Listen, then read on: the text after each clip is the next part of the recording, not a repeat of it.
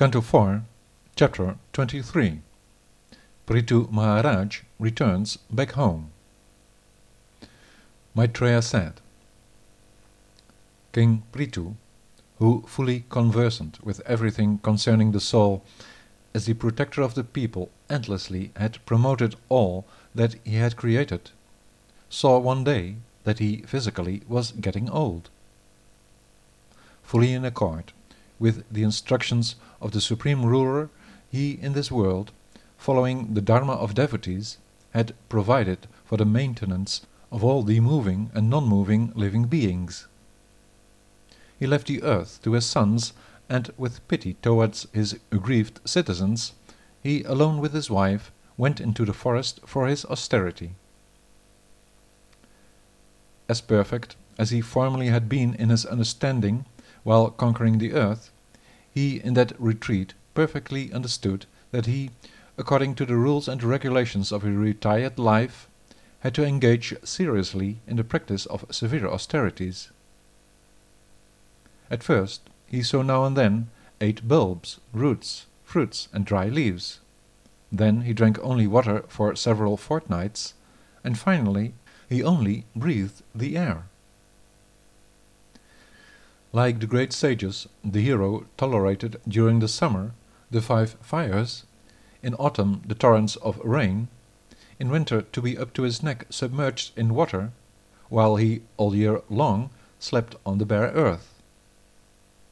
Simply longing for Krishna, he tolerated it to be without words, sensuality, the discharge of semen, and freedom of his life-breath, and was thus, of all possible practices, of the best austerity. Unrelenting, keeping to the perfection of Krishna, he thus gradually got rid of all the dirt and desires of his workload, his karma, while he, by means of breath control, fully stopping his mind and senses, broke with all that bound him. And so he, the best of all human beings, worshipped the Supreme Personality of Godhead, with the very yoga the fortunate Sanat Kumara spoke about concerning the ultimate goal of relating to the soul. With him as a devotee, endeavoring with faith on the path of devotional service unto the Fortunate One, the Lord, who is the origin of the Spirit of the Absolute, became his exclusive object of worship. He who was perfectly alert in the constant remembrance of a purely transcendental mind, found by these devotional activities unto the Supreme Lord the perfection of wisdom. Thus not attached to whatever one could call one's own, he became free from doubt and the material conception of life that covers the soul. Free from desire and firmly convinced of the ultimate goal of the soul, he had given up on all other notions of life and transcendental knowledge, for he realized that as long as a practitioner of the yoga system in his renunciation is not attracted to the stories about the elder brother of Gada, Krishna, he would not be free from illusion. He, the best of the heroes, fixing his mind on the Supersoul, in due course of time, thus thoroughly being spiritually purified, gave up his vehicle of time. By blocking his anus with his ankle, he pushed up his life air gradually from the navel to the heart, and from there upwards to the throat to fix himself between the eyebrows. This way, gradually establishing his life-breath in his head, he, being freed from all material desires, merged his life-breath with the complete of the cosmic breath, his body with the complete of the earth, and his innerly fire with the fire of the complete of the universe.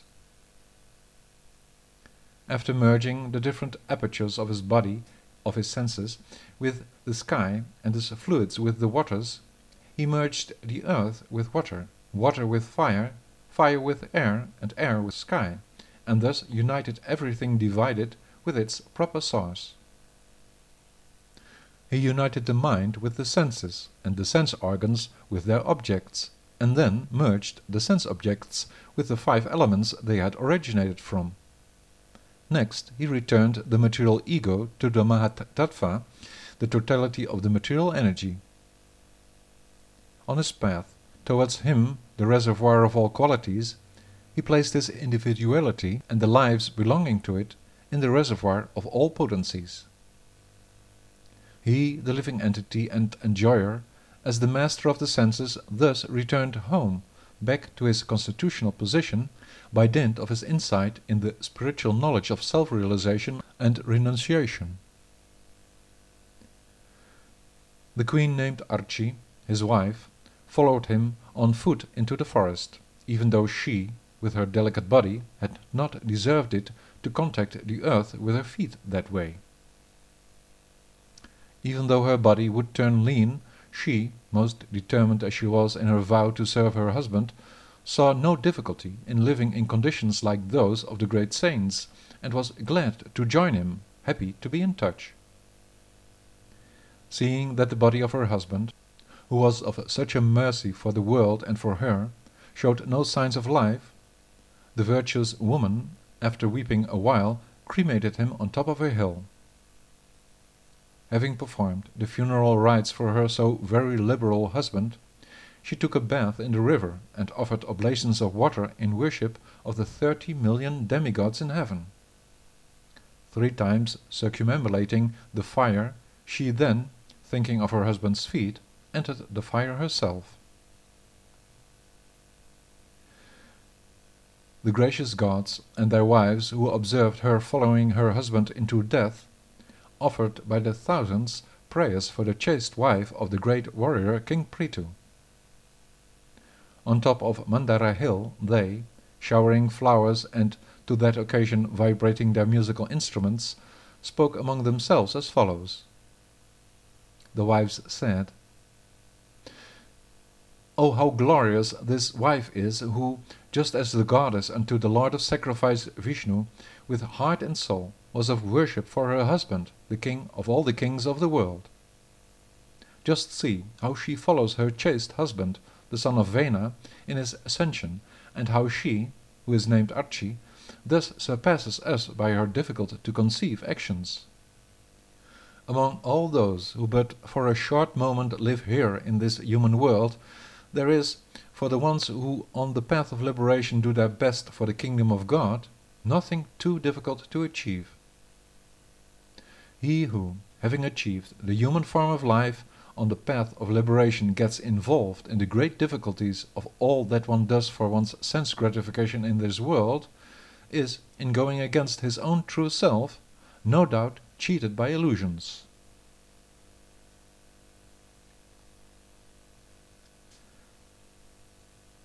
Maitreya said, "While the woman, Archie, thus by the wives of the denizens of heaven was glorified, she reached the place for which her husband had left. The position that the son of Vena under the protection of the infallible one had attained was the topmost one of the self-realized.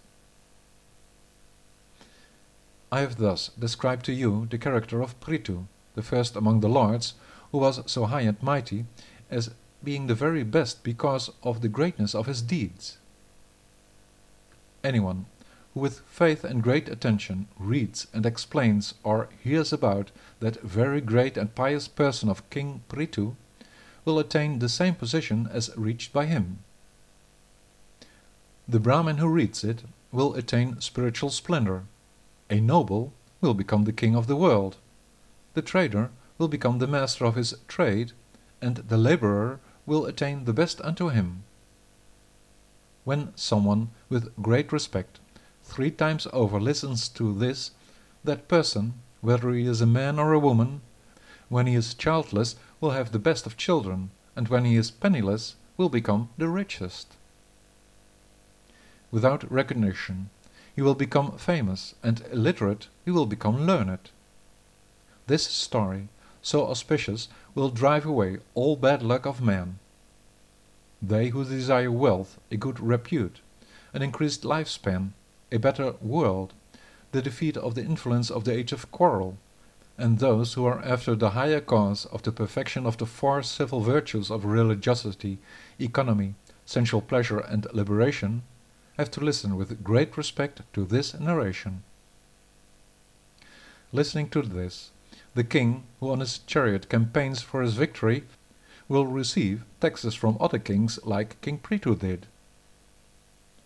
In performing unalloyed devotional service unto the Supreme Lord, one should, free from all other association, hear about, make others listen to, and continue to read about the good deeds of the son of Vena. O son of Vichitravirya, Vidura, I explain to you how one should achieve one's destination and awaken to the greatness of his cosmic intelligence by thus being involved in relation to this extraordinary text. He who, liberated in the association concerning the Supreme Lord, with great reverence repeatedly listens to this narration about Pṛthu, and also spreads it, will in full realize the attachment to his feet that constitute the boat for crossing the ocean of nations.